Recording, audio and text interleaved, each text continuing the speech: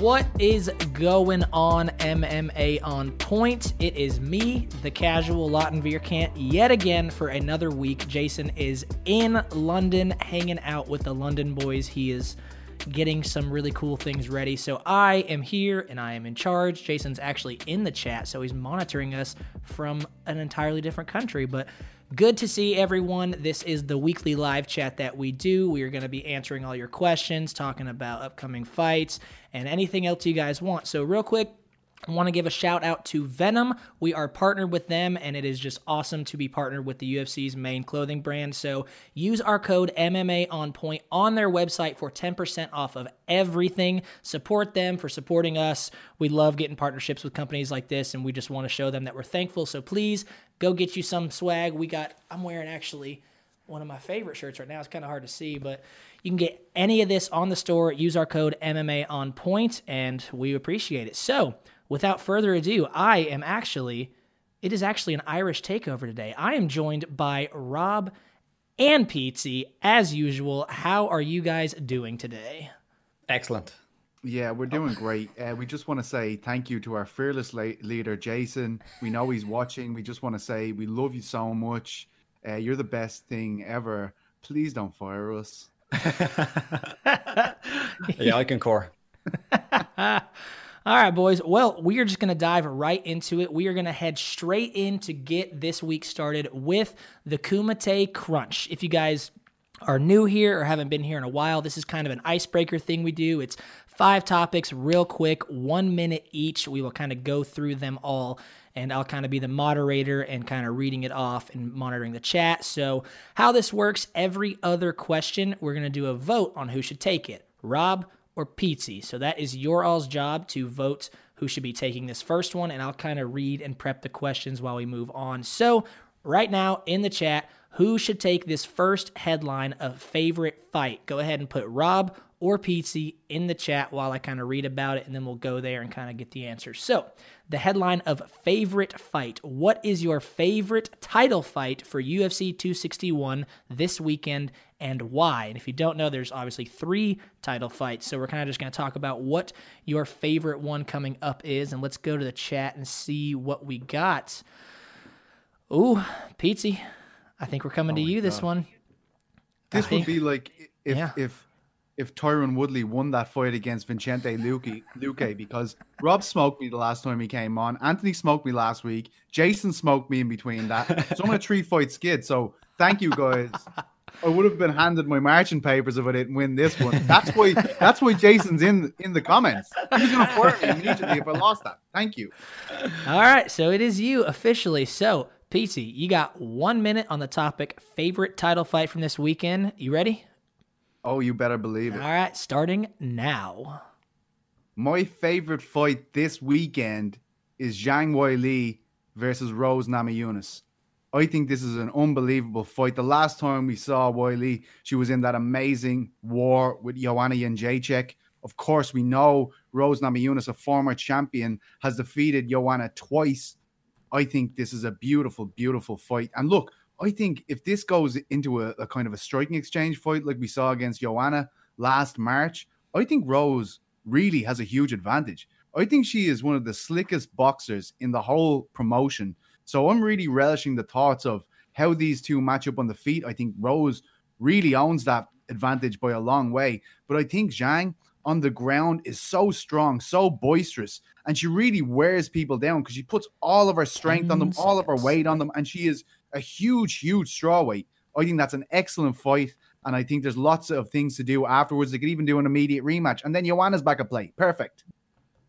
Nice. On the dot, 1 minute. All right. Rob, we are tossing it to you. You got 1 minute. What's your favorite title fight coming up this Saturday? You ready? Yes. All right. 1 minute starting now. So my favorite fight was the co-main event as well, but I will take the main event because I also think it's a very good fight. Now, I don't think it's that much deserving for Jorge Masvidal, but what I will say is, even though the narrative going into the first one was that Masvidal was in some kind of camp and he was in some kind of shape, when I went back and rewatched it, he looked in good shape, but not in great shape. And I think that with fighters, they always say the right thing going in. And maybe there was a bit of that at play. So if Jorge Masvidal really wasn't in the shape that he said he was, and he was in the shape that kind of he's saying he was now, where he had trouble cutting weight, and we know he did, I think it could be an interesting one. I think, though, Usman definitely has the style to beat him. I also wonder if Usman, because he asked for this fight, will he try to put on a more impressive performance than the last one? He caught a lot of flack for the last one. If he's smart, he'll go for the wrestling, he'll go for the foot stomps, he'll go for the clinch, but you never know. It might be more impressive from Usman this time, so it's a good fight. Nice. All right. 1 minute on the dot, too. We're great starting. call on the audible there, by the way. What an audible by Rob, who was going to pick the co-main. I come in, snooker him. I'm like, hey, I'm picking. He's like, boom, main event, no problem. Love it, Rob. Well done. They should have picked you. Thanks, man. But yeah, the co-main event is the best fight in the card. It's unbelievable. Disregard everything I said. Yeah, I talked a lot of shite there. All right. So, and I forgot to mention this to you, Rob. So, and to the chat. So, like I said, we vote on every other one. So, Rob, you will be taking this second headline first of most likely upset, and then we'll vote on the next one. So, just a little bit of description for this one. Obviously, we're still talking about the title fight. So, who do you think will be dethroned of those 3 title fights? So, you can kind of rattle off which ones you think are going to potentially lose their belt this Saturday. So, Rob, you got 1 minute again. You ready? All right, here we go, starting now. So I'll go to that co-main event. I think Pizzi was right. It's probably a best matched fight on the card. Rose is an underdog, but I think she's a very live dog in this fight. Weili Zhang is coming off that really, it was probably the best fight in women's MMA history, one of the best fights ever in the UFC. And you never know how fighters are going to react coming back from that one. So this is a real chance for Rose to go in here, who's coming off a good win against Jessica Andrade. I think it was a split decision, but I was pretty confident she won that one. It was also a fight that she avenged. So Rose, who was excellent everywhere, as is Weili Zhang, she can come in here, she can strike with her, she can work her wrestling. I think Rose is a good bet here to get a win. I think the other 2, I'm not quite sure of, but I think this is the one. I think if you want to make a bet on this card, Rose Namajunas as an underdog in this fight, I'd go for that one. Yeah, I'd go for that one. Nice. 5 seconds to spare. Oh my God. You never have to use the full minute. All right. Pizzi, are you ready? No. All right. Well, too bad. We're moving along. You got 1 minute. Who do you think is going to be dethroned of these 3 title fights this weekend? You got 1 minute starting now. I agree with Rob, right? If I had to pick one, it would certainly be Rose Namajunas to dethrone Zhang. But I'll make an argument for the purpose of competition that Jessica Andrade can beat Valentina Shevchenko. And look, I don't think it's going to happen, but she's a 4-1 dog, right? And I think if you look at the people she's taken on in these title fights, I'm just looking at them here. Jennifer Moya, Caitlin Chukagian, Liz Carmouche, Jessica Oi, and of course, Joanna Jędrzejczyk. Was that the inaugural title fight? I think it might have been. But the thing that Jessica has that none of these guys have, Jessica Andrade that is she has one shot stopping power. Like, without a doubt, whether it's slams, whether it's a big overhand right, she has the power to end a contest with one shot. And I think that's what makes her very dangerous here. Look, I think Valentina is going to be looking at the Joanna fight with Jessica Andrade. I think Joanna handled her better than anyone, just jabbed the face off her. She'll probably go that route, but Andrade does have that power. She has a puncher's chance, but I still agree with Rob. In case you clip this, I still agree with Rob. To be honest, though, BT, I don't think it's a bad shout, that one. All the fighters who have come against Valentina so far have been kind of, in terms of striking anyway, a bit pitter-pattery. They're not going to knock you out. So at least this is something different with Andrade. She showed against Rose, who was also a very technical fighter, that she has that kind of, not one-shot power because it wasn't a punch, but it was a slam. She showed that she can't finish the fight, and we've seen it throughout her career. So, to be honest, I wouldn't be overly surprised if she could get something done here. I wouldn't pick it now, but, wouldn't be surprised. But it's people forget the last round she had with Rose Namajunas, because that was a tough last round she gave Namajunas. You know what I mean? So, I think she might be capable of doing something really cool, but I just have a good feeling for Rose for this fight. I don't know why. When it was announced, I was like, I think I was favoring Weili, but the closer we get, I just feel Rose is in a really free state of mind, and I think that's when she does her best work. I agree. Nice.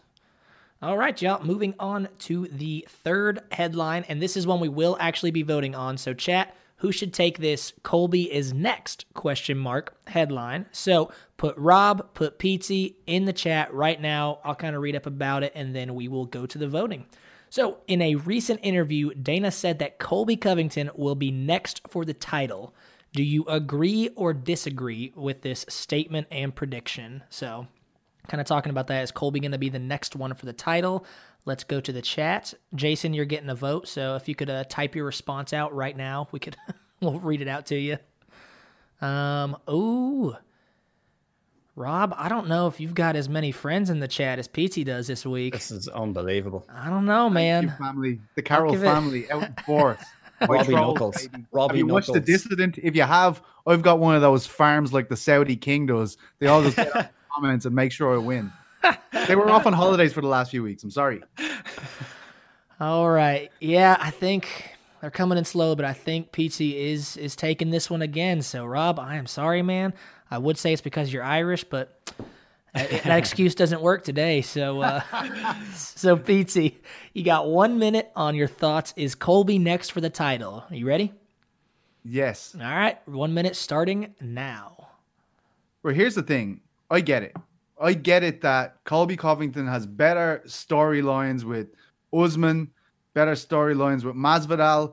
So from a business point of view, I think a lot more casual eyes tune in if Colby is fighting either one of these guys, whoever comes away with the title, definitely. But Leon Edwards, how are you doing this to Leon Edwards? Leon Edwards is about to fight the biggest fight of his life against Nate Diaz. He's going to bring all these eyeballs to the fight. He could have the performance of a lifetime against one of the biggest stars in the UFC. And then they're just like, oh, you're going to have to wait for Colby to fight whoever wins UFC 261. I think that's bullshit. I don't know what this guy has to do to get this fight. And I think Colby's playing the UFC because he's been asked to fight numerous times since his last outing. And he just said no. So you're setting a precedent now. You're going to tell every fighter that's right there at the top of a division who's already lost to the champion, just sit it out and you'll get a shot again. I don't like it. All right. I love the passion behind that one. All right, Rob. Free Leon. Free Leon. Free Leon. All right, Rob, you got 1 minute, same topic. What are your thoughts on Colby Covington maybe being next for the title? Do you agree or disagree? 1 minute starting now. Pizzi was like, you were fairly convincing, Pizzi. I'll give you that. But I don't mind it. I mean, Colby, he beat Tyron Woodley. You know, we're not going to really write home about that one. But he beat him. He came back. The fight against Kamaru Usman, it was a great fight. People want to see it again. And it was close. Like, it was probably down to that last round. So I don't mind it. But, you know, I do agree that there's some other guys out there that are probably a little bit more deserving. Like even Wonderboy, who's on a 2-fight win streak now, and he's matched as well. I don't remember who he's matched against, but he is matched. And if he wins that one, that's a 3-fight win streak, and he's been waiting for a title fight for a long time. And as you said, Leon is a great option. The only problem with these guys who are matched, at least Colby isn't, if Usman does win impressively and comes out unscathed, you have a ready-made contender there. The only thing I will say is I wouldn't believe a word that Dana White says. So even though he said this, it doesn't matter. Like, just scratch that from the record. Doesn't really matter. He's right, you know. Yeah, I mean, yeah. But I mean, if Leon comes in, right, and he finishes Nate Diaz, and it's not a cut. Like, I mean, I know this is pretty crazy talk given to Nate Diaz. But I'm just saying, hypothetically, if Leon came in and smoked Nate Diaz, like, what was that fight for then? Why did you do that fight if you weren't going to put him in a title situation if he has a hugely impressive win? Like, it makes no sense, because the reason I thought they made this fight was, first of all, they want Nate Diaz at play. They probably don't want to pay him as much as he wants, but they want him at play. They want him on UFC events so people will tune in and buy it. So he says, I want a fight that's going to put me directly into the title conversation. So they give him Leon Edwards, which makes sense. Leon's a top guy in the division. So what does Leon get from it? He fights one of the biggest names in the UFC, gets the opportunity to make an impression, therefore generate eyeballs, generate interest in his story, so he can go on and fight for the fucking title. So what are we doing now? We're just going to sit him out for another year and a half if he wins this fight? Because we can do this all day long. What if Colby wins the title? It's going to be an Usman rematch. It's going to be a Masvidal rematch. Then, Masvidal or Usman's back in the scene. It's just, I don't know. It's annoying me. Yeah, it's quite logjammed, isn't it? I mean, like, this is a perfect matchup, the Diaz one, to get Leon the title fight, because really the only thing he's missing, it's not wins. He has wins, and he has plenty of them. It's the name. It's somebody that he can say, like, even though Nate Diaz isn't the most credentialed guy in the world, it's somebody you can say, I beat this huge name and it's going to catapult me into this title fight. So I do agree. I mean, even Nate Diaz, like, I don't think he should get a title fight coming off it, but if you beat Leon Edwards, who rightfully should be in there, I mean, you can make the argument for him as well. So it's kind of logjammed up there, and I don't like the fact that people are waiting out like Colby, but I mean, I'd watch all them fights. They're all very good fights, to be honest. I don't think it's going to be as easy to negotiate with Jorge Masvidal as people kind of make it out to be. No. Like, we even know, right? They made this fight. They tried to make it last year. Didn't happen. In the end, they had to extend him a big bump in pay to get him to step up on a week's notice. They wanted to do the Ultimate Fighter with these two guys, but they couldn't pay Masvidal enough. Mm-hmm. So what do you think is going to happen if he becomes the champion? He's the BMF. He's the welterweight champion. Oh, will you fight Colby Covington, a guy you hate, and give him one of the biggest paydays of his life? Maybe he's going to think, you know what? Fuck him. And what are the UFC going to do then? Yeah, that is a big issue. I think he's going straight for the money fights, whatever those money fights Canelo. Are. Same thing Canelo, as he did after the BMF thing, and everyone be like, well, we loved you up until right now. Yeah. Yeah, I think people are turning on him already, but yeah. He won me back. He won me back with that Helwani interview, I have to say. Because that was good. I think everybody was just like why? I don't like fighters politics. It's a constant thing that's being brought up. In fact, it was used to sell the biggest pay-per-view of all time in the UFC, Khabib Nurmagomedov, Conor McGregor, the culture clash there. That was huge. They also used it recently, Tyron Woodley v. Colby Covington. Crazy shit was said in the lead up to that fight. So, I mean,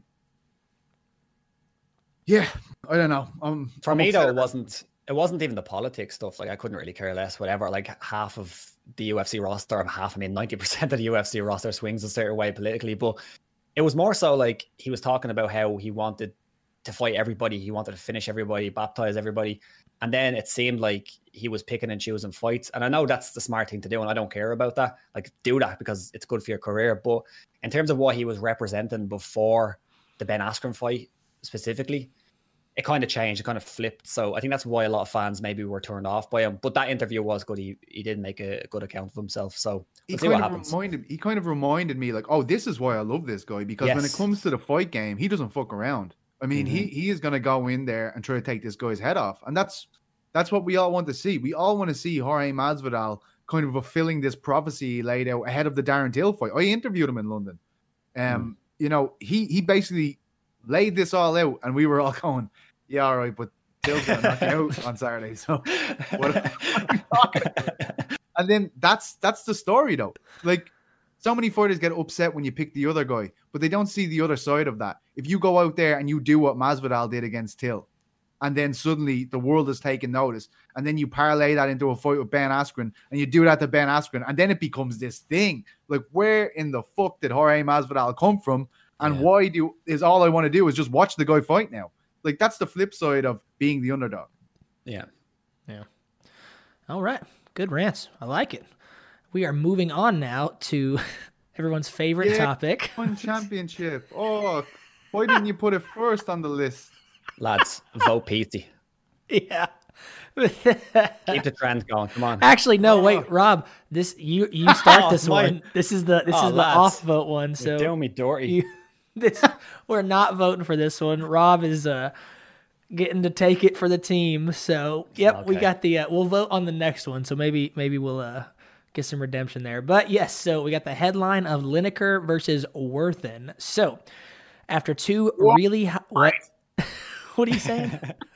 All right. After two really high-profile cards in a row for one's debut on TNT, Lineker versus Worthen is the headliner this week. Is this good enough? So that's what we're talking about. Rob, give us your most in-depth and concise thoughts for a minute. You ready? Yeah. All right. 1 minute, man, starting now. So KSW 60, that goes down this weekend, doesn't it? So no, I'm only joking. Yeah, I don't. It's a good fight in terms of the Lineker fight, in terms of like action, because Lineker is that type of guy, and the other guy's a bit of a finisher too. I haven't seen a whole lot of him. I had to watch some highlights, if I'm honest, before the show. But I mean, is it good enough in terms of like, are you going to draw in ratings with this? I think definitely not, because if you look at the ratings that one has done with their last couple of shows, they haven't been good, and they had some, I wouldn't say stars, but some big names, like Demetrius was on that, Eddie Alvarez was on them cards. So with John Lineker, who, you know, he's a fun fighter for the hardcore fans, I don't think you're bringing in many UFC fans with that fight. You're also not going to bring in too many casual fans. But what I will say is, it probably will be a good fight. It probably will be a fun fight. But in terms of like you being on like this network or whatever, cable, whatever it is in the States, I don't think it's the best main event you could do. Nice. All right, Petey, give us your minute thought on your favorite promotion. Is this headline, Lineker versus Worthen, is it good enough? 4-1. No. Oh, sorry. That was your short answer. You got 1 minute starting now. Yeah, I don't like. I'm not staying up to watch this fight. I did the first week, but it filled me with such resentment that I just don't want to really watch. I don't want to stay up till 5 o'clock in the morning to watch this stuff anymore. Me and Rob were talking about this before we came on air, and we're MMA guys, right? But we know more about the guys in the Muay Thai fight in this card, Holson and who was it? John Wayne Parr. John Wayne Parr. Then we do about Lineker and who is it? Worthen. Worthen. You see? Nobody knows. And look, they had so much momentum going into that first week. I think we all wanted them to succeed. We all wanted them to knock it out of the park. But it was just tough going. It was tough going. Like I'm even on the one broadcast, they talk about how great the promotion is constantly. Like, we know you work for them. Like, you know, you don't have to. MMA on Point is great. It's the greatest show in the world. It doesn't really mean the same thing when the guys who work there say it. And it's just like, it kind of insults my intelligence a bit from a guy who's watching this for so long. Like, what you tell? They kind of framed it around, oh, these UFC guys are coming over and they're having a tough time. That's literally the bed they played at the start of the thing. And you're like, when are you going to explain that they're competing in a division heavier than they're used to? These guys are a stone heavier than their usual opponents. Not a word about that after the Moraes knockout of Demetrius Johnson. So, yeah, can't wait for it, lads. I wasn't expecting that much from you, PT, but well done. We hit a roll there. It's kind of like when you're having the runs and you're on the bog and you're like, it's over now. It's got to be over now. And then just, you're going to stand up and it keeps coming. But do you get that, what I'm saying? Like, when they're talking about how great it is, you're like, mate, like these... If you're watching fucking one championship, you like MMA. You know the score. You know the lay of the land. Like, why do you keep telling us it's the best thing in the world and these UFC guys can't hang with our guys? Like, the framing of it is just a bit artificial to me sometimes. Yeah, and it's unfortunate because they have a lot of good fighters. And some of the fights are really good, but everything around it isn't the best, you know? But they still have 7 trillion viewers a week. So, I mean, they don't care if I'm not watching. They don't care. All right. Well, PC, you got into that answer. I like it. All right. Moving on to our final Kumite. We are voting on this one. So last chance, put your vote in the chat. Should Rob take it? He has not been getting as much love from you guys. So should he get some redemption? He says it's fine. But so vote for Rob or PT. Who should take it first? We got the headline, Pettis in PFL. So Anthony Pettis. Hey, Rob just texted me on the slide, said it wasn't fine, so make sure you vote for him. So Anthony Pettis is making his debut for PFL this weekend in their lightweight tournament. How do you like his chances to win the $1 million prize? So that is what we are talking about. Let's dive over to the chat. Yeah. 4 for Rob already. I don't see him. Oh, 1 for PT. So do as I command, damn it. Yeah, I think Rob, I think you're gonna start off the end for us. So, what are your thoughts on Pettis in PFL? What do you think his chances are to win this prize? You got 1 minute starting now. I feel like that was a pity vote, but whatever. Yeah, Yeah, I do like his chances. I mean, one thing that he does have coming into this, and I mean, his last couple of fights in the UFC weren't bad. He actually looked really good in his last one. And one thing he does have is the big fight experience on that big stage, which a lot of the PFL guys won't have. I mean, I know there are a lot of ex-UFC guys there. He's fighting Clay Collard, isn't it? Or I think it's Clay Collard who was boxing a lot. He was on a few big boxing cards recently. And I know some of those guys are there, but in terms of like what Pettis has done in his career, he's seen this. This is nothing to him in terms of the platform. So he has that, and he's on a good run. And I mean, look at the roster of guys there in the PFL, the lightweights. I think most of them are beatable. You have the champion from last season coming back, and Nathan Schultz. So that could be an interesting one. But in terms of like Marcin Held could be tough for Pettis just because he could take him down. But the rest of the guys, I think they're all beatable. So I think he's going to do well. Nice. All right. Petesy, thoughts on Pettis in PFL? What are his chances on winning? You got 1 minute starting now. I actually love this card. So I don't want you to think I'm hating against smaller organizations in the UFC. I love PFL. But like, look, this is their kind of season opener too. So one had a good season opener on paper. So all right, let's just calm down and wait to see what happens. I will say one thing. I love Anthony Pettis. I love watching him for a long time. But I think the matchup here against Cassius Clay Collard is not really going to show us his best, like as in the most attractive way he can fight, because Collard's such a good boxer now. Like this guy is really competing in boxing. Unbelievable record. And we want to see Pettis strike, but I guarantee you against a guy like Collard, he's taking him down because he's a wizard on the ground too. So that's the one thing I will say. But I really want to say, I cannot wait for Brendan Loughlin's tournament debut in PFL. He's had 2 fights or 3 fights so far, all wins. This is something that the UK and Irish MMA fans have been waiting for a long time. He's fighting Shaman Moraes at the top of the prelim card, and I cannot wait for that. I am going to be watching live. Ooh, live, you say? Live. Well, cool, guys. Well, that officially concludes the Kumite Crunch. We're going to jump to general chat now, so if you guys have any questions, statements, hot takes, sure, we can, if we want to, yeah, we'll see if we can get to that topic. But we do have a few super chats I want to get to real quick. I wanted to wait till after the Kumite, so thanks for being patient, guys. But the first one we have is $5 from James Amadei. I recognize your name, and good to see you again, but I never know how to say that last name. But gave us $5, said we have live fans at $100 in an arena in the USA again. I'm so excited.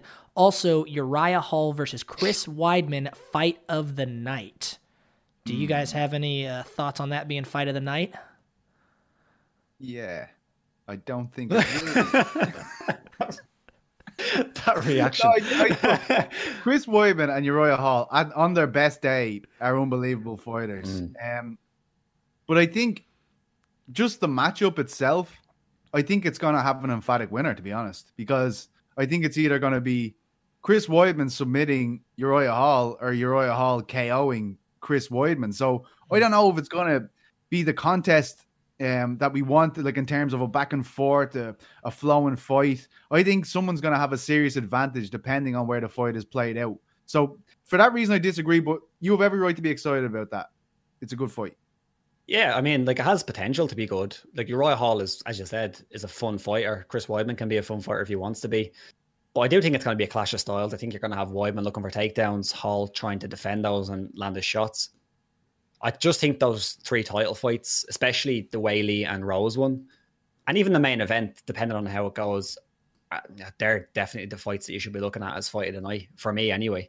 And then there are some fights lower down the card, but we'll see. In terms of fight of the night, there could be ones. I mean, the Smith Crew fight could be all right.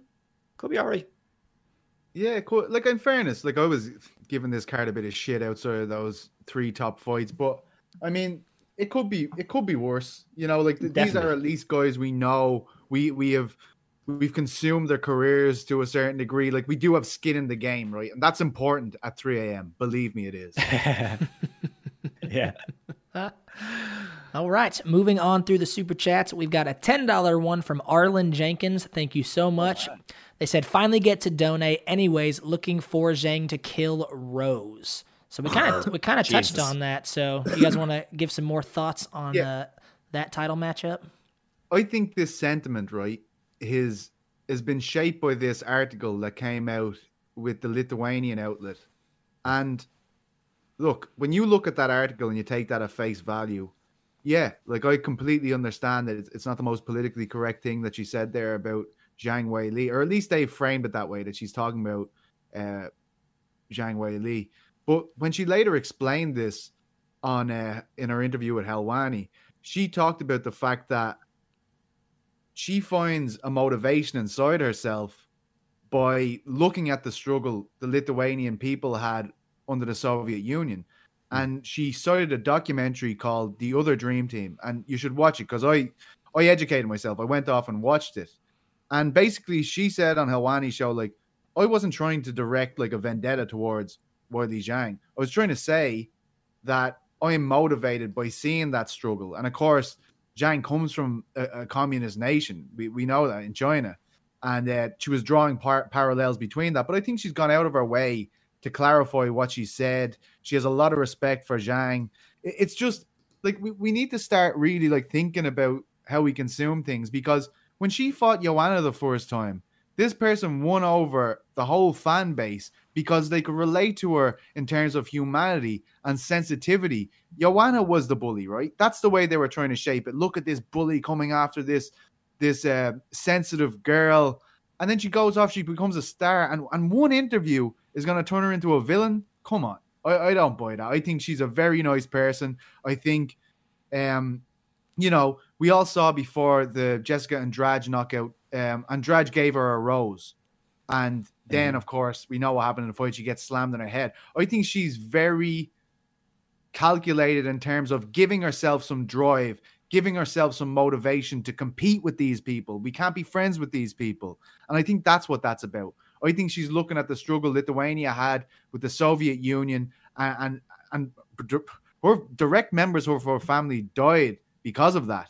And she's trying to find some motivation out of that. That's the way I read it. I just don't buy that she goes from this, the personification of sensitivity, humanity in the Joanna fight to this villain now. I don't buy that for a second. I think you're right. I think it was a bit misplaced in terms of like who she's fighting and when she said the comment. But I agree that she seems like the type that needs to get up for a fight, and this is one way that she'll get up for it. Not that she's trying to compare Weili Zhang or try blame her for like communist China, but I think, if you make the comparison with like Cowboy Cerrone, who for him personally, he likes to be friends with the guy. He doesn't really like there to be a rivalry, and that's been well documented. But then there's other fighters who they like to have some kind of animosity, or maybe animosity is the wrong word, but like some kind of motivation to beat them. And this is just her way of finding it, because there's no other way to find it against Weili Zhang, who's a very nice human as well. So I don't like blame her too much for the comments. As you said, I haven't watched the documentary. I must check it out. I've read like the struggle that the Lithuanian people had, and of course that was awful.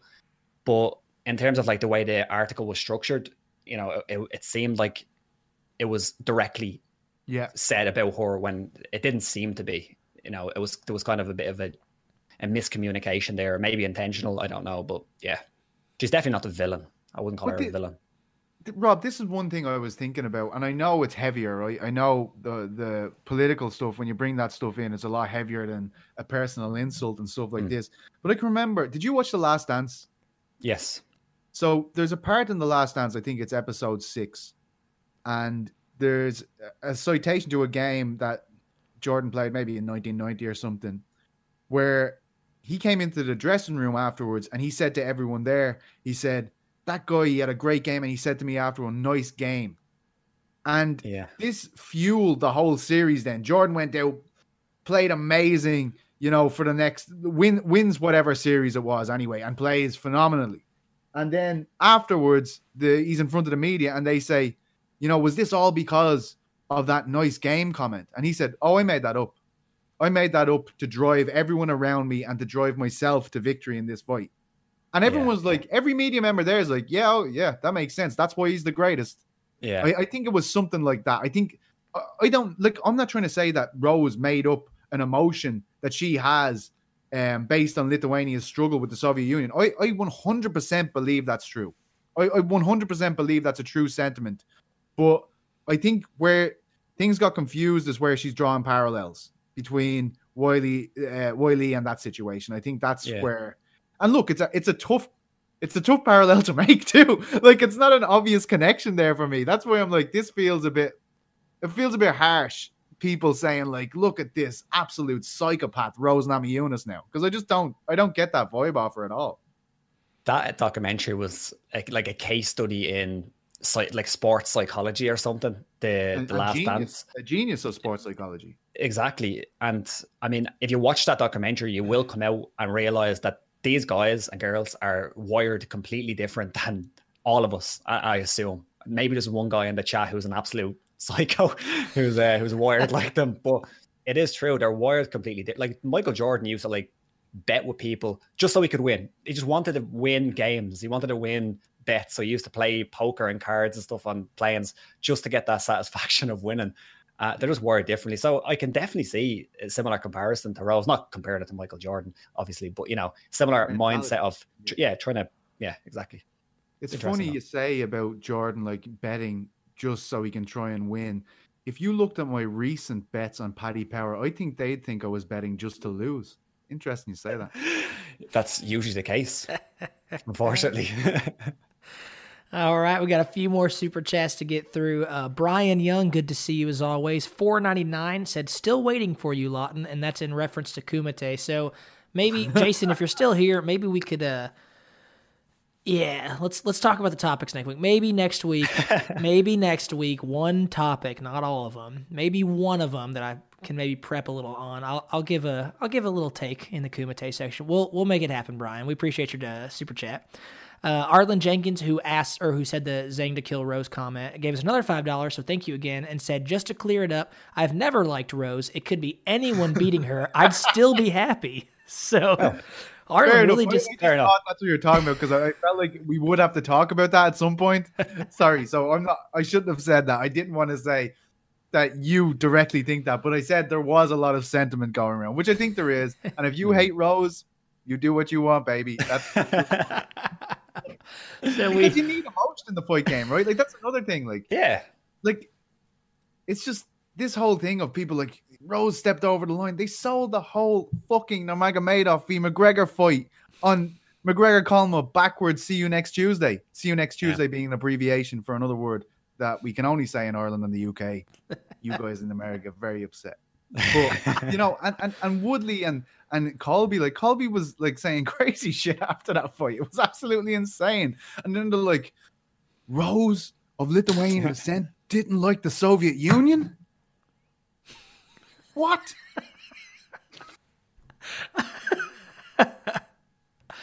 All right, because she clarified the fucking comment. Like, it's not like people like she's left it out there in the air. I said what I said. Deal with it, Zhang. I said what I said. She said I definitely wasn't talking about her, and people just disregard it. La la la la. I have to write this tweet because it's very upset. Bullshit.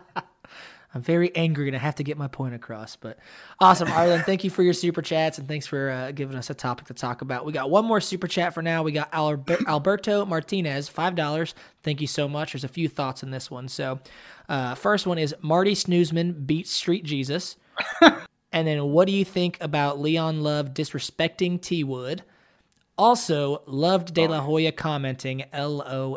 Oh, yes. So, this man's a legend. Give him back his money. This is Petey's topic. All right, first one. Give it to me slowly here, Lawton. What's the first one? We got Marty Snoozman beats Street Jesus.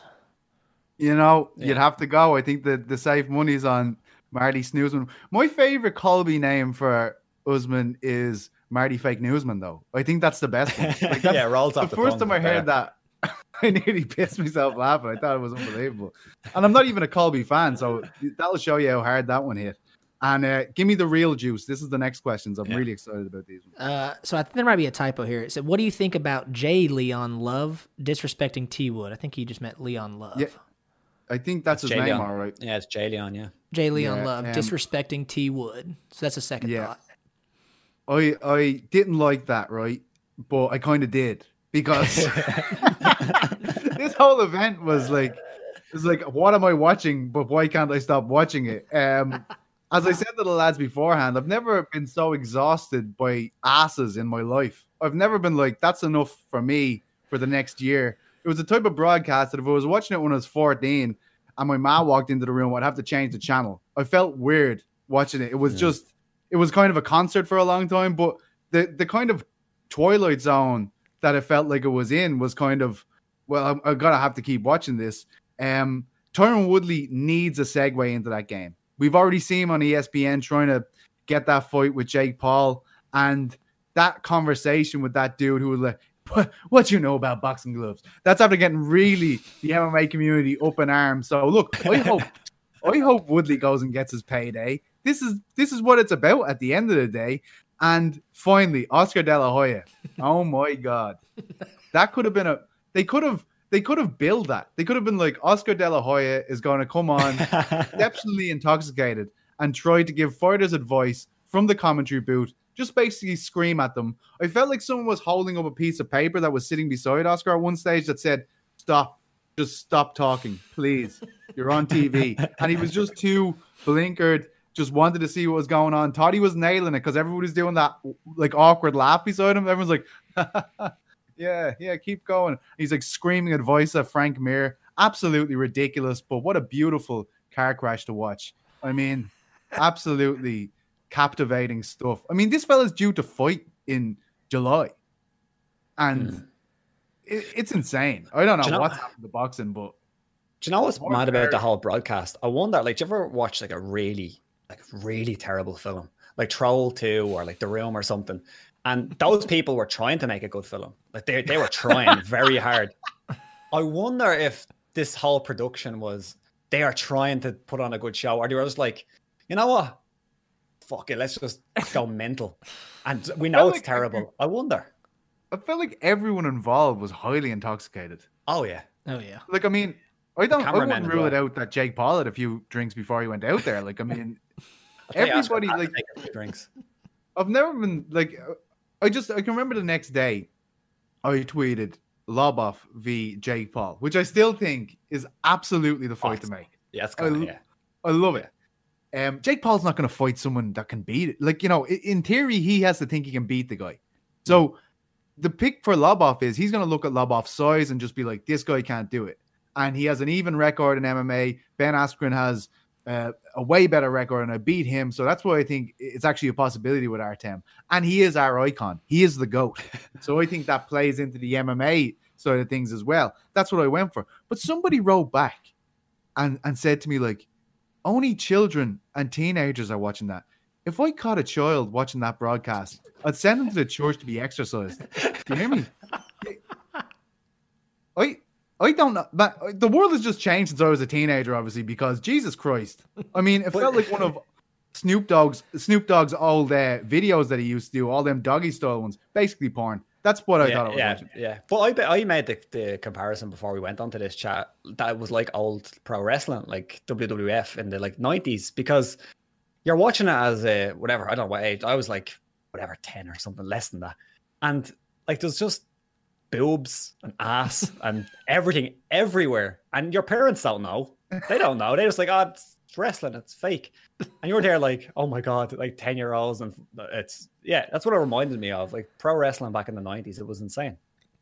You can just imagine big groups of men getting together across the US to watch this and just good for the first 10 minutes. This is weird. Oh Lord! All right, Lord. So we are officially got that out of our system. Glad we got that out of our systems. I promised Jake Paul. We got the Jake Paul out of the system, so we're good there. But all right, so we are officially caught up on super chats. If anyone has some more topics they want to talk about, you don't have to super chat us. We do appreciate the super chats, and we kind of make sure we take care of those. But we are still on the air for another 40, 45 more minutes. So if you guys have topics, and Rob, PT, if you guys have a topic you want to go off the cuff right now for, feel free to. I'm trying to go through the chat right now. I want to ask Rob a question because he brought this up earlier. And I'm usually really up on this stuff, but I'm not this week. ASW 60, Rob. Why are you interested in this fight card? Mainly, to be honest, just the main event. Like Phil DeFries has had a really interesting career. like UFC it was meh. You know, he had what three losses, 2 wins, something like that. Got released. Then the early part of his career after the UFC, I thought he was kind of done. I was like, you know, he has a few losses now and against lower level guys.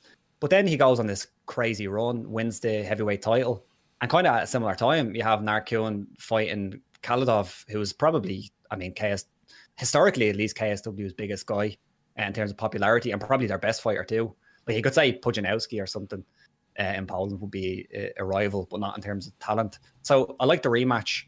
I thought the first fight was good. It was pure domination, but I mean, the size difference wasn't that prevalent to me. I thought it would have been bigger. So I like the rematch. I like to see what Narkun can do after he has 2 wins now in a row, 2 submissions. So yeah, I like the main event. That's what's the killer for me though, because like I mean, so many people were up in arms, right? Usman v Masvidal. Why are we doing it again? If you thought that was one-sided, you should have watched the first time Phil DeFries got his hands on Thomas Narkun. Like I completely mirror your sentiment in terms of Phil DeFries. I think he's one of the most amazing stories of resurgence in the history of UK MMA. And it's not like he's going in there and you know competing. He's beating all of these Polish monsters, man. He's destroying guys. And you know, I think the problem with KSW at the moment is they're finding it hard to book competitive matches for Phil DeFries. And this booking just kind of said that to me. When I saw it, I was like, wow, sure. Like that's where we are now. Look, and I love KSW. Believe me, I love the event so much. I don't miss them. I'll definitely be watching. But yeah, that's the one thing I'd have to say that kind of is going against me getting really hyped for the fight. And obviously we have Zielkowski fighting for the lightweight title, defending. This is his first defense, is it? Of the lightweight title. Yeah, so I mean, they have that boxer who's come across. You have Alexander Illich. It is a very good fight, but I don't know. Like I'm just finding it hard to get up for the main event, and I usually am absolutely psyched for the KSW main events. You know? Yeah, I know what you mean. I like Narkun. I think as well. Like we've seen rematches completely flip on their head before. It's not often, but we've seen it. And, you know, heavyweight, anything can happen. The problem with heavyweight in general, not just with KSW, just across the world in every promotion, it's just not that many quality heavyweights. So it is difficult to find them good matchups. At least Narkun is a good fighter and he's got to try something different, hopefully, this time. So it's definitely one to watch. Definitely catch it for sure if you don't usually watch KSW, if you're in the chat. Yeah. Give it a look. Why don't they bring in someone from boxing like Frank Mir? I didn't actually see that fight. I skipped that one. Yeah, I know. I didn't see that one. That was the one where Oscar was given his amazing commentating booth, commentary booth voice. So, I mean, that was the main event for a lot of people, including this guy. We got a comment I saw. I recognize this name. I just want to draw attention. So Reese McMillan, remember your name, said, I was in the chat a few weeks back when Rob and Pizzi were doing the show together. I asked about Dean Barry, and he got a fight in Titan, and I want to see what y'all think about it. So do you go? Very confused. Very, very confused. I mean, are you with me on this, Rob? This is a weird one. I haven't seen, like, I believe you because someone said this to me on the phone a couple of weeks ago that Dean Barry was in fact fighting in Titan now rather than the UFC. I don't know how the hell that happened. Like if you've signed for the UFC, I don't know why the hell you would be having a fight elsewhere. And I mean, I'm very confused by that. I don't really have a relationship with Dean where I could just hit him up and have a chat with him. I know him, he's a nice guy, but I don't have that kind of rapport with him as of yet. So I don't know. Someone rang me about this a couple of weeks ago and said this was happening, and I was like, that's not happening. But if you're saying it's happening, it must be happening. It says on, you can't always trust it, but it says on Tapology that the fight is on, and then it says on the Mike Jackson fight, Barry withdrew. I don't know. I didn't see anything on it. I mean, it's really strange. Is Titan one of these promotions that is on Fight Pass? Would it be like a UFC? Do you remember Darren Stewart and Bartosz Fabinski fought on Cage Warriors at the very start of the pandemic? What I mean. I wonder if it's one of those. I think it's on Fight Pass, isn't it? But I don't get it because Barry's fought for UAE Warriors, like, I mean, and stuff like that. Like, I thought he would have naturally been fighting on Fight Island for his debut, you know? Yeah. Especially when Connor was fighting. I was like, this makes perfect sense. Shit, like, we've known about this since around Christmas time, haven't we? Like, I mean, I can't remember. Like, I mean, very strange and worrying a little bit for me, to be honest, because I don't understand how that's happened. No, me neither. It's very strange. Titan is on Fight Pass, by the way. I just looked it up. So yeah. Well, that's maybe it's one of those situation like Rob mentioned, like where the UFC have allowed him to take this fight because for some reason. But that's the problem. What could possibly be the reason? I don't. Titan's a US promotion, right? Yeah. I think, so I assume. Yeah. So he's going to the US. There's no visa issue if he's going to the US to fight. That's weird as shit, boys. Yeah. That like I have never heard of anything like that in my life. So I'll do my best to try and find out for you, man. I'll tell you next week. Sweet. All right, we got Michael Horowitz. Good to see you as always. We got a $4.99 super chat saying Jorge does not deserve another title shot this time or after this 18 years. Without the KO of Ben and the oh, sorry, my screen went weird. And the beating he put on Till, without that, whose? Wait, Michael, what do you mean? He'll read exactly what you put on the teleprompter. I usually prove these. Oh, wait. Without the KO of Ben and the beating he put on Till, without that, who's next? Maybe. Who was he beating? Maybe. Maybe. Is he saying he doesn't deserve it? Yeah, he's definitely saying Jorge does not deserve another title shot. Michael, can you don't have to super chat, but can you clarify that in the regular chat real quick? I just want to make sure I'm reading that last sentence right because it's a little confusing. But I mean, we'll start with that. Do you guys think Jorge deserves another title shot after this? No. I mean, it is what it is. The last one done big numbers, didn't it, on pay-per-view, as far as I remember. It was right at the start of the pandemic. So it is what it is. They have the narrative of it being short notice. I don't buy the whole thing that he didn't deserve it in the first place, though, because, I mean, you can say without the Nate Diaz win or the Askren knockout and the Darren Till knockout, then you wouldn't get it. But, like, they did happen. Like, you can't dismiss that they happened. It's a fight. So I thought he deserved it the first time around. The actual fight last time around wasn't that intriguing. It was, again, kind of domination. But it is what it is. I don't think he deserves it. Yeah, I think a lot of people feel that way, especially hardcore MMA fans. But does Conor McGregor deserve another fight with Dustin Poirier? Why are they doing that? Because it will make a shit ton of money. If Masvidal manages to keep his star intact, that's a weird one, though, isn't it? PT? I wouldn't I wouldn't put it past the UFC, though. Honestly, like, I mean, they don't. Like, look at the hoops they're making Leon Edwards jump through, man. They cut him from the fucking roster on an 8-fight win streak because he wouldn't fight an unranked guy. You know? I just don't think it matters how we feel sometimes. And that's what's disappointing about the UFC. How many people were like, we've a conclusive answer to Poirier v. Conor now. And then they went and booked it. And then there was something about a donation and everyone was like, now I want to see it. So the weird one, though, about actually both of these fights, come to think of it, is that it's the guy who is seemingly in the better position that wants it.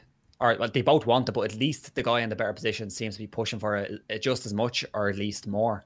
I mean, Usman was the guy who called out Jorge Masvidal after he won his last fight.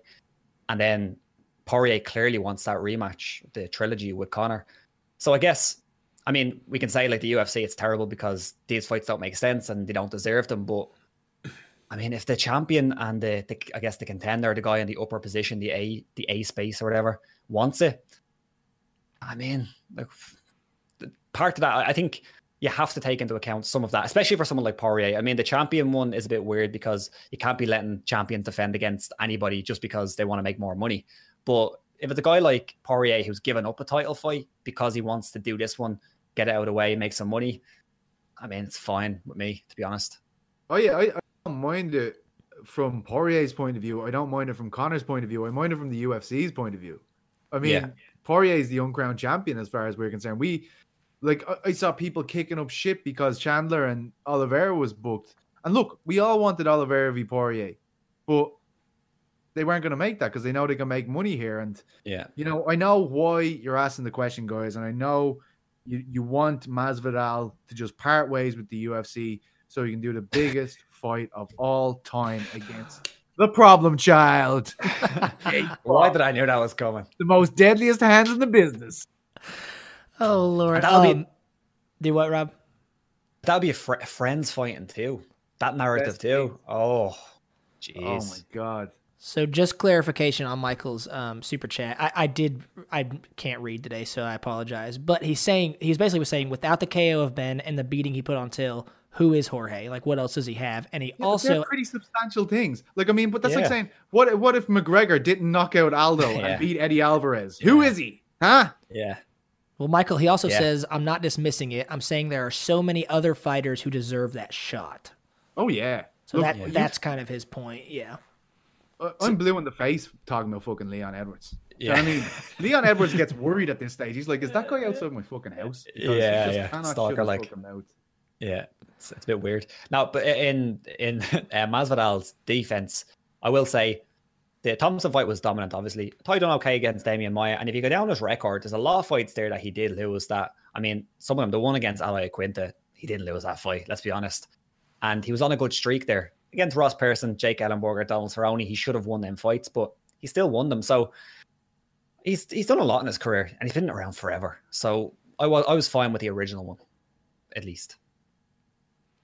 Like, he's got to do a better job in this fight, though. Like, I mean... Oh, yeah, definitely.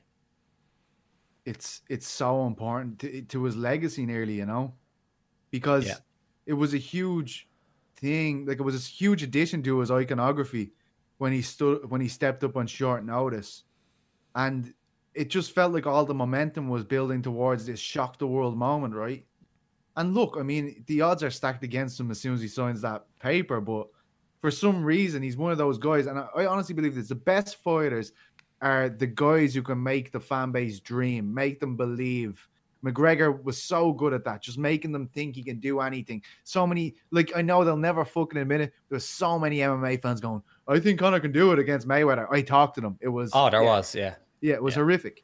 But that's what he's magic. Like, if you watch that interview with Ariel, you can't really hate the guy. You can't, because he's put in the long road. Like, when we're talking about what has Jorge Masvidal done, 18 years in this sport, man, that is not an easy road. No matter what way the eventual title shot came, after 18 years or some shit in the sport, that's unbelievable. That is such an amazing story.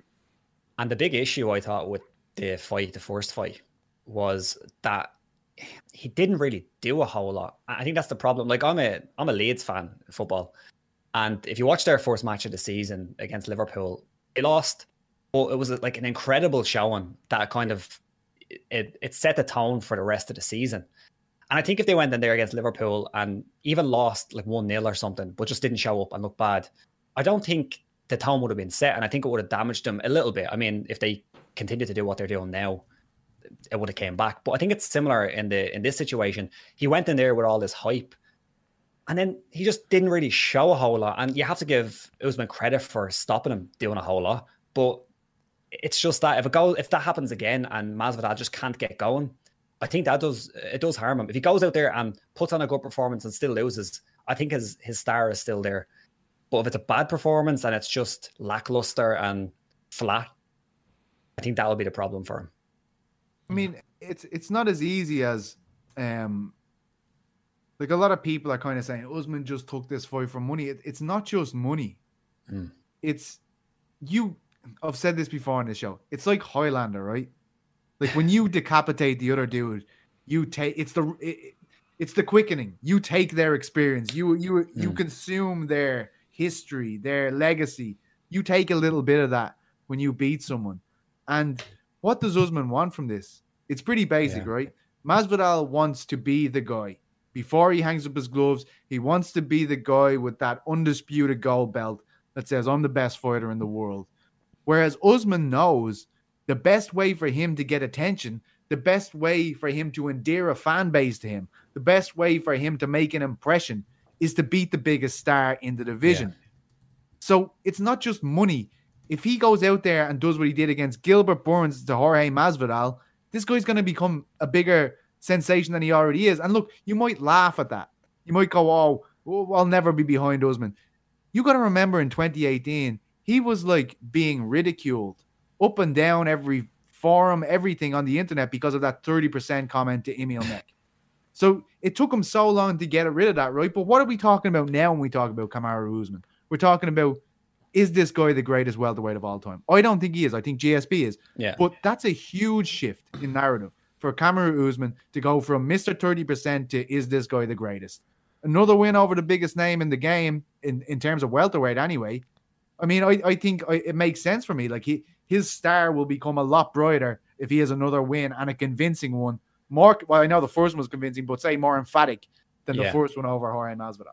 Yeah. That's the thing. I think there's a question over that as well, because it's a similar one for me. If he goes in here and puts on a similar performance to the last one, which was dominant but not very fan friendly, and the reaction from the fan base wasn't great, I wonder what the sentiment will be then, because, you know, he asked for this fight and he said, I'm going to finish you now. Will the fans say, well, you know, you asked for this one now and you still couldn't finish him, and you still foot stomped him, and, you know, all that crack. So I do wonder, and maybe in the chat you can let us know, like, what would you think if Usman replicated that exact performance?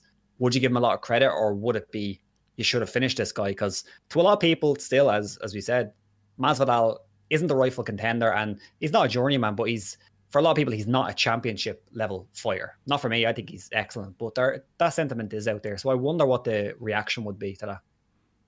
Yeah, it's really interesting, and I don't know if this is disrespectful to Henry Hooft, and I don't mean it to be, but there was a lot made of his move over to Trevor Whitman's team after the Gilbert Burns fight, because he did such a good job striking with him after that initial onslaught from Gilbert Burns. Do you think that makes a difference? Like, I'm not trying to say Henry Hooft couldn't coach the guy. He's obviously a brilliant coach. But do you think that new, fresh pair of eyes on his striking game will allow him to do something different maybe against Masvidal? That's what I'm wondering. And, like, if you're a Usman fan, you might be worried about that a little bit, because I've said this before, a lot of wrestlers, they fall in love with their hands. We've seen it throughout the history of the sport. And I'm not saying that Usman's hands aren't, like, love-worthy. They were excellent against Gilbert, but he did get hurt.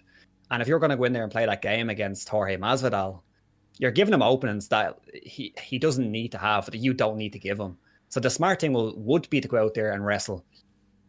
But he's going to have a lot of confidence in those hands. That jab was phenomenal last time out. And you're right. I mean, that move to Trevor Whitman has seemed to do wonders for him, for his striking anyway. And I'd imagine the rest of his game, because Whitman is just a good coach overall.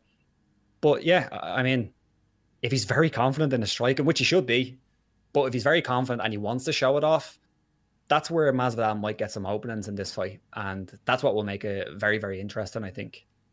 I expect, right, if it goes Usman's way, it'll be very like, right, so I think the big complaint about the first fight was he was so clearly winning and he just wouldn't gun it. Right, at the end it was like, yeah, Masvidal, this is the fan perception, Masvidal's exhausted. You are well on top in this fight. Every round is playing out with you being victorious.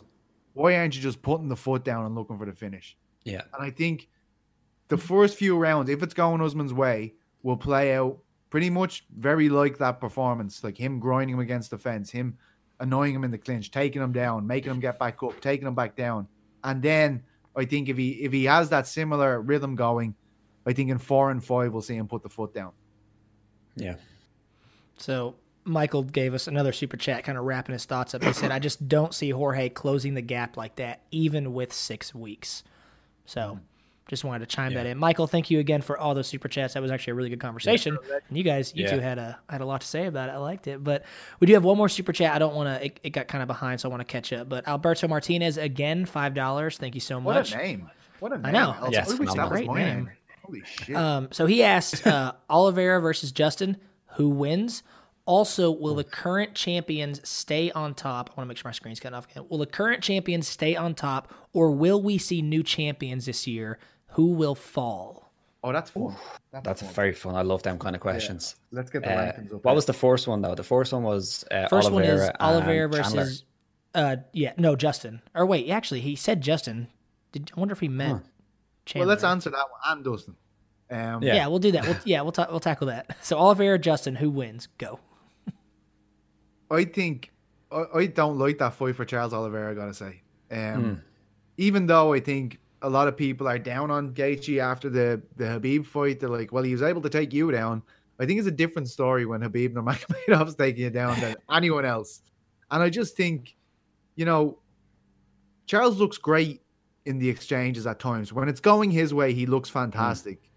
Gaethje tends to look fantastic whether it's going his way or not in exchanges. Yeah. Like, I mean, he's just always dangerous. And if you tried to fight him like that, it's very hard to pick against him, right? Like, I mean, of course, we saw Poirier, we saw Alvarez, those situations, but he's a different fighter now. He's so calculated. I don't like that fight for Oliveira. As good as he has been stunning, but I don't like that fight for him. And I don't think I like Dustin either. Historically, I'll say I don't like the fight either. I think you're completely right on that. I mean, Oliveira has crumbled under pressure. I don't mean pressure as in like the bright lights or anything like that. I mean pressure as in striking pressure. And yeah, I mean, the Tony Ferguson fight, he was under some pressure there, and I thought he looked great. I mean, since he's been at lightweight, I've been trying to change my opinion on Oliveira because he's shown that he can get through that fire that he used to not be able to. So I'd probably pick Gaethje. It might change after the fight, whenever it is in a couple of weeks. But I'd probably pick Gaethje right now. But my opinion on Oliveira is constantly changing because I think he's getting so much better and he's just improving. I think mentally is the biggest thing with him. Yeah, it's improving a lot. I agree. Well, do you want to play this game? So we asked. Oh, yes. Right, so let's start at flyweight. Davison Figueiredo. Obviously, we have Brandon Moreno. We fought to a draw. We have Askar Askarov. I think they're the biggest contenders he'll probably face this year. Yeah. I wouldn't rule out Askar Askarov, but I do think the safe money for me is on Davison having the title at the end of the year. I'm gonna say Askar Askarov wins the belt. I think he's a nightmare matchup for Davison if he doesn't get caught, because Davison has unbelievable firepower. He was in my school of 2018 prospects to watch, would you believe? Askar Askarov. What a man. Nice. Look, I know we've got some Aljamain fans here, but no. I'm not. He's going to win the rematch and he's going to clear out the division. No, I don't think so. Piotr Jan all day long and twice on a Sunday. If it happens this year, I guess. Well, do we have 9 months now? So maybe Aljamain will. Hey, we didn't specify if they don't get a fight by the end of the year. That's a good bet. Will it happen? Ooh, I don't know. Jesus. If he fights, I don't think he'll be the champ. Mm-hmm. Yeah, I agree with that. Because it's either going to be like Corey Sandhagen or Piotr Jan, and I honestly don't know who'd win between Sandhagen and Jan. So I felt like Jan answered the question quite emphatically without having his hand raised when he did fight.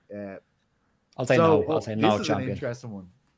Volkanovski at featherweight. Obviously, the Ortega fight didn't happen, but Holloway is looking fucking unbelievable.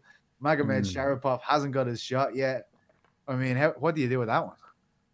I mean, the Ortega fight is gonna happen, right? It's kind of been kicked down the road with Tough, but it's gonna happen. Hopefully, that's a tough fight already. Yeah, I think Volkanovski wins that. Just probably similar to the Max fight, where everyone's like, "Oh no, Ortega won that one," but I think he wins it. Oh Jesus, I don't know. I think a rematch with Max. I think Max will finally get it done in not in just the hearts of MMA fans, but in the minds of judges if it goes that direction. But I don't know if they're gonna actually get that in by the end of the year. I don't know. I'm gonna say Volkanovski holds on with one title defense. Yeah, I think it would be exceptionally it's gonna be if Max goes in and beats him at the third time and he loses. That's gonna be very hard for Volkanovski. Lightweight doesn't have a champion, so I'm gonna say yes, there will be a new champion. Good shout. Probably put a jinx on it now. Watch a draw. Who do you think though? Right, based on how it's played out, because Dustin's fighting Connor, Charles is fighting Chandler. If we had to pick, I think there's not going to be that many fights. I think they're going to do Chandler v Oliveira. They're going to do Dustin and Connor. I don't think them lads are going to fight again. I just don't. So I think we're looking at the winner of Oliveira v Chandler, to be honest. Yeah. Mm-hmm. Yeah. Are we saying who we think? Yeah, go on. I feel the same way about this. I'm really torn on it. I'm gonna say Chandler. But I'm not confident. If Michael Chandler's watching, I'm very confident. I'm gonna say Chandler too, because he just hasn't fucking put a foot wrong. Everybody look, I didn't think he was going to beat Dan Hooker. I'll be completely honest. I was like, this is a terrible fight for Michael Chandler. He's too short. He's going to get the wake-up call of his life coming in here. And then he fucking turfs him immediately. Yeah. And so, I mean, I don't know. And I think the fact that he's short will help him in terms of takedown defense against Oliveira as well. Yeah. And he has great takedown defense already. Yeah. I think this is going to play out on the feet, and Oliveira's striking has got a lot better. But I like Chandler's power, and that's probably where I'll go. I'm aroused by his power, to be honest. Right, Usman, all this conversation about the GOAT, all of this stuff. We have Masvidal this weekend. I think we're both kind of saying we fancy Usman to get it done. But obviously, we know Colby Covington is next, and we've never seen... Oh, wait. Yeah, we did see that fight before. How do you think... Do you think he'll have the title at the end of the year? Yeah, I do. This is the one I'm probably most confident in. Yeah, I think so too. Yeah. Which means it'll probably go wrong on me, but yeah, I'm confident enough in it. I'll say Usman keeps the belt. And again, I don't know if he might fight one more time after this, but you never know. You really never know. It's gonna be Colby if he does anyway. Yeah. Because if Leon Edwards was in that mix, boys, no one pick. But Israel Adesanya middleweight. I think Izzy stays. Yeah, I agree. Whitaker's an interesting rematch if it happens. I don't fancy Vettori in that match, but yeah, I'll say keeps. Jan Blachowicz. I just want to say I'm picking Jan Blachowicz to keep the title because he has been so unloved, and I just want to say, I know. I'm so fucking confident that Jan Blachowicz is keeping that title. Yeah, is he fighting Glover? Yeah, That'd be another fairy tale win. To be fair, now Glover is an absolute legend, but I wouldn't pick him in that fight. So yeah, I'll say Jan keeps it. I don't really see anyone else. I'm not. I really like Rakic and Prohaska. I think it's great having these guys coming in from Europe, but I wouldn't pick them against Jan. Neither would I. It's just a bit too like Rakic fights very conservatively. Like he's very good at watching his P's and Q's, but I think Jan does it maybe even better than him. Like he was so good against Adesanya, man. Like just he's so really perfect. You know, like I know they didn't highlight it in the commentary, but checking the leg kicks, like he just didn't allow him to mix him up in the soup. You know what I mean? He just was like, right, he's kicking my leg, he's trying to punch me. Like he was very to the point, didn't settle for any kind of rhythm that Adesanya was showing him. Here's a really good one. Heavyweight, Francis Ngannou. Will the John Jones fight happen? Will someone make a bold prediction here? No, I think Francis keeps it. And I don't think the John Jones fight happens. I always say don't listen to Dana White, but he's been constantly saying it's not going to happen. He only said it a few days ago, I think. I seen it on Reddit. He said that the Derek Lewis fight is going to happen. I think Francis will avenge that amazing loss that he had to Derek Lewis and keep the belt. Man, do you know what pisses me off? So many fans backing down on that. Oh my God, it boils my piss. It boils my piss. I can feel it fermenting inside my penis when I think about it. Oh, God. Because, man, you are literally picking the worst heavyweight of all, like the worst heavyweight fight of all time over John fucking Jones and Francis Ngannou. Are you mental? Oh my God. I just see so many people siding with Dana. It drives me mental. Over fighters all the time. It's just... There's so many UFC stands out there and Dana stands. There's an unbelievable amount. When he put out the fucking crazy media video that he had to remove because he was lambasted by everyone who you know what I mean, who was worth anything in the industry. Yeah. They were like, yeah, Dana, tell those media fucks asking for fighters to get paid right. What a bunch of dickheads. It looked like an awesome Netflix documentary, though. I'll give it that. I'd watch it. Mate, I knew lads that were in that video who they just edited around what they were actually saying. So Ariel was one. Yeah, fucking Alex from MMA Fighting as well. Like, he was like, I honestly can't remember saying that. I wouldn't mind. He had Brian Campbell saying shit as well, and he's been like the most positive guy on it. He said one thing's bad once. They clipped it. Get that in there. Dead to me. Right, let's speed it up here for the last few divisions. Strawweight, Zhang Weili. Oh, I'm gonna pick Rose. Rose wins it this weekend. Valentina Shevchenko at flyweight. Yeah, keeps it. Yeah. And Amanda Nunes at bantamweight. I'm in. Unless she vacates it, I'm picking Juliana Pena. There you go. Oh Jesus! I actually. I'm already bet. Clip that bit and just hold it until the fight happens, just in case. I'm sorry. I don't know if that was an enjoyable experience for all you people watching, but we decided to do it for our good friend. So, yeah. Cool. All right. Well, we got about 10, 12 more minutes. So if you guys got any more questions, feel free to put them in the chat.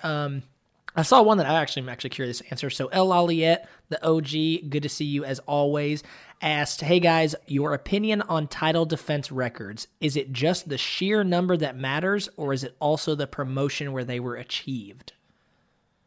Guys got any thoughts on that? Yeah, like it's a lot of things, yeah.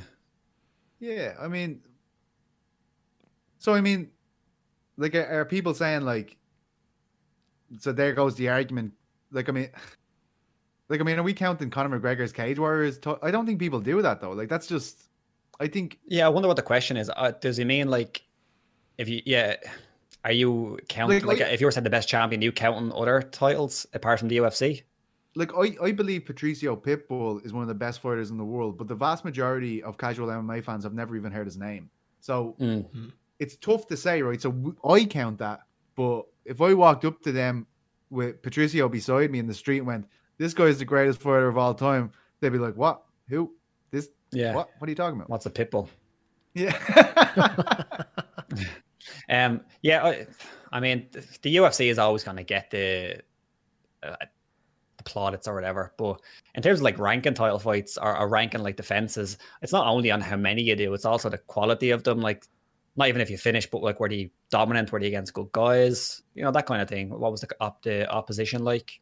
So I think when you're ranking it, it's not just on the amount of title fights. And I think that's why GSP's title run was so good. It's because the guys that we beat were great fighters, and the wins for the most part were all dominant and very, very good. So that's why I'd rank it over like the likes of Anderson Silva, who had more, but I don't think the guys he fought were quite as good. And he pissed hot. That's true too, yeah. We got Zach Batista. Good to see you. He said, best looking MMA on Point member. Unless I'm forgetting someone, I think it comes down to Rob or Balian. Oh, well, I think you're right. I'll say Balian because I don't want to be. Oh, Lord. Balian's got the smoothest voice. That's for damn sure. And balls. That's unbelievable. Yeah. And balls. He's got the smoothest balls on the team, baby. Let's get a few more quick questions. Captain said, where can you find that Dana White fighter pay video? Do either of you know off the top of your head? It's been removed from the internet, sir. Oh, is it? Yeah, definitely sure you can get it somewhere, but they removed it anyway, right? I'm sure someone has it. Try like Daily Motion or something. Ask Balian. Yeah, Balian might know. All right, we got Sir Toby. Who wins the Bellator light heavyweight tournament?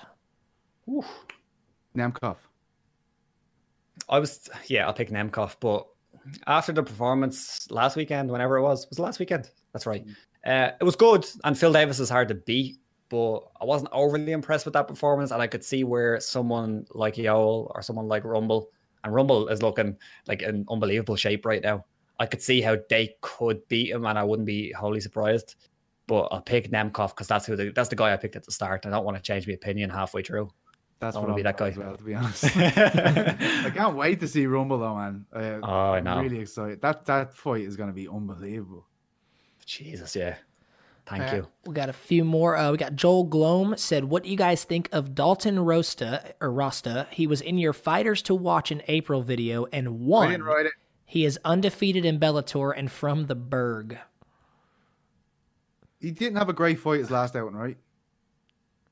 It was a decision, I believe.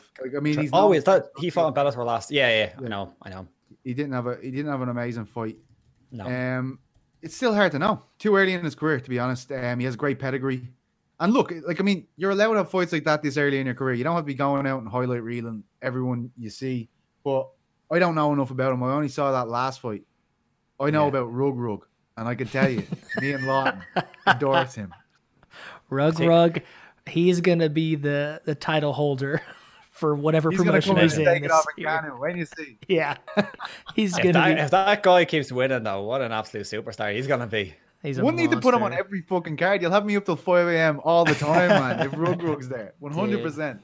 That's insane. I freaking love it. If you don't, I'm sure you guys know who we're talking about. But if you haven't, little plug, we have an awesome On Point Prospects piece from about, was it 2 weeks ago? PT3.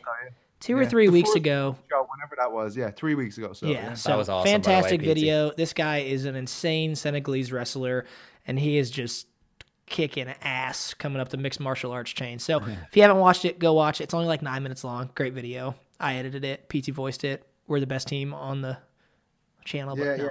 We're no Bailey and Rob. Huh? Yeah, I'm not forgetting that one in a hurry. Dead to me. All right, let's see who we got. Any more questions that I've skimmed over? I'm trying to skim the chat, guys. Sorry, I'm a little behind kind of watching everything. Too exciting. He's getting too excited watching me and Rob. That's what it is. Irish mysticism happening here. The Irish, the table since it got going. the Irish takeover is just distracting me. How do you think these world-class kickboxers do if they do transition to MMA? I'm not sure which world-class ones he's talking about, but Probably Holskin and John Wayne Parr he's talking about. probably. Daniel Cooley asked that, by the way. Thank you, Daniel. MMA. Sorry, bud? Is that kickboxing fight or is it an MMA fight? Muay Thai. Yeah, so it's Muay Thai. How would they do if they went across? It's really hard to tell, isn't it? Like we've kind of seen, like we see in Saki, probably one of the most recent kind of big name kickboxers come across, didn't do all that well. It really depends. I mean, it's difficult to pick up grappling at a later age. So if you're talking about something like young kickboxer who really dedicates themselves to MMA, I mean, their striking is amazing. So like that's going to be great, but there's a lot more to look out for. Like Saki got dropped against, who was it that he got dropped against? Roundtree, wasn't it? Yeah. And it was just a simple shot. I think it was a 1-2 or something. He threw a lazy leg kick. And I don't know, the ranges in MMA is very different than kickboxing. So it's also the amount of surface area the gloves cover. Like they're used to just putting their hand up there and having the whole face secure. Very true. And then when you're wearing them small gloves, you can loop around, loop in front. Yeah. It's a lot more shit can happen, you know? You got to get these guys who are doing the kickboxing and the MMA gloves, that one done. And that Cage Kings used to do over here. Remember that? That was like, that's fucking wild. Mental. That was a religious experience. When I know. Remember Keith Kelly knocked that dude out and the world exploded for 5 seconds? That was crazy. Yeah. Is that online? If that's online, go check it out. Yeah, go check that out. It was Aaron Brown maybe that he fought. Yeah, yeah, it is. Yeah, Keane Kelly v Aaron Brown, Cage Kings or whatever it was called. It was the knee. It was vicious. I was out with Stephen Lowry that night. Had a few too many. Showed up and I was like, oh, I'm not even into this. And then that happened. I was like, this is the greatest thing I've ever seen in my life. And the cage is tiny, like tiny. 2 lads in a blender, basically. All right, we'll rattle off just a few more quick ones. We got literally just a few more minutes, guys. Appreciate all the interaction today, as always. Good to see everybody. Captain asks, if Masvidal wins and Conor beats Dustin, do you think we see Masvidal and Conor for the welterweight title / crazy money fight? What do y'all think? Jesus. Like, I mean, I can remember when Masvidal was trying to make this happen, Dana was saying, like, oh, Conor's too small, and Conor got offended by that. He was like, what's he saying? I'm not too small. I'm just as big as that man, and all this stuff. So, I mean, yeah, I mean, if they both lose, they should do it, to be honest. I mean, whatever. Like, I mean, make that money, guys. You know, you're going to watch the shit out of it. Like, don't deny it. You will watch that fucking fight. I know I would. Mm-hmm. That's the thing, isn't it? Like, people are going to complain about it. We're all going to watch it. And it's not the worst thing in the world. I don't want to see it, but like, I want to see it. I don't want it to happen. But I love that you done the fake Irish accent, even though you're Irish. That was oh my God. Huh? All right. What is wrong with me? I'm trying to... I don't see any more questions that I really missed. A bunch of people talking to each other. So I don't know if you guys have any last minute thoughts. We might wrap it. We got 2 minutes though. So I mean, we'll probably just wrap it. But yeah, do you guys have any last minute thoughts? PT, Rob? Thanks so much for enjoying me on the live chat. This will be my last week. Bailey and Rob next week. Great while it lasted, lads. Dude, it's the best bit though. PT nearly killed himself trying to fix his light before we went live. So that again. I can just move my computer. Bang! Oh no. I need to start recording off air and start making like little like blooper reels, because that was freaking hilarious today. But all right, guys, well, we are gonna wrap it. Like I said, it's been about an hour and a half right at, so we do appreciate everyone joining in as always. Just another reminder, we did partner with Venom. You can get sweet shirts. I can't really show you. Sweet shirts like this one on their store. Use the code MMA on point. Get 10% off of everything. Please help them support us. And we just love being able to partner with companies like this that freaking do what we love and kind of help us out. So please go get that. And then we will be here next week. As always, I think you will. You will. Yeah, I will. Is Jason back next week? I don't even know what his schedule is, to be totally honest. He went over to start out that Super League thing with the Premier League teams. That's all I know. All I know is he arrived in the fucking country, and the next day the 6 teams were like, we are pulling out of the Super League. So he probably beat them like he beats all of us regularly. Yeah. The most abusive boss ever. But I have to ask him. I think he's back. But either way, we're doing a chat next week. We got Capoza's Corner coming up in about 3 hours today. So check that out. And we got obviously 261 this weekend. So everybody will be tuned into that. So Rob, Pizzi, pleasure as always. Thank you for joining us, Rob. Good to see you as always. Pizzi, love seeing you. Even though you and I are not the prettiest on the team, always love seeing you. Not even good at our jobs apparently anymore. So I'm not saying goodbye to you people. I hope you all burn in hell. Thank you. The nicest PT sign off ever. But all right, y'all. Well, thank you again for joining us. We will catch you all on the next video and next week. And have a good rest of your afternoon. Peace out.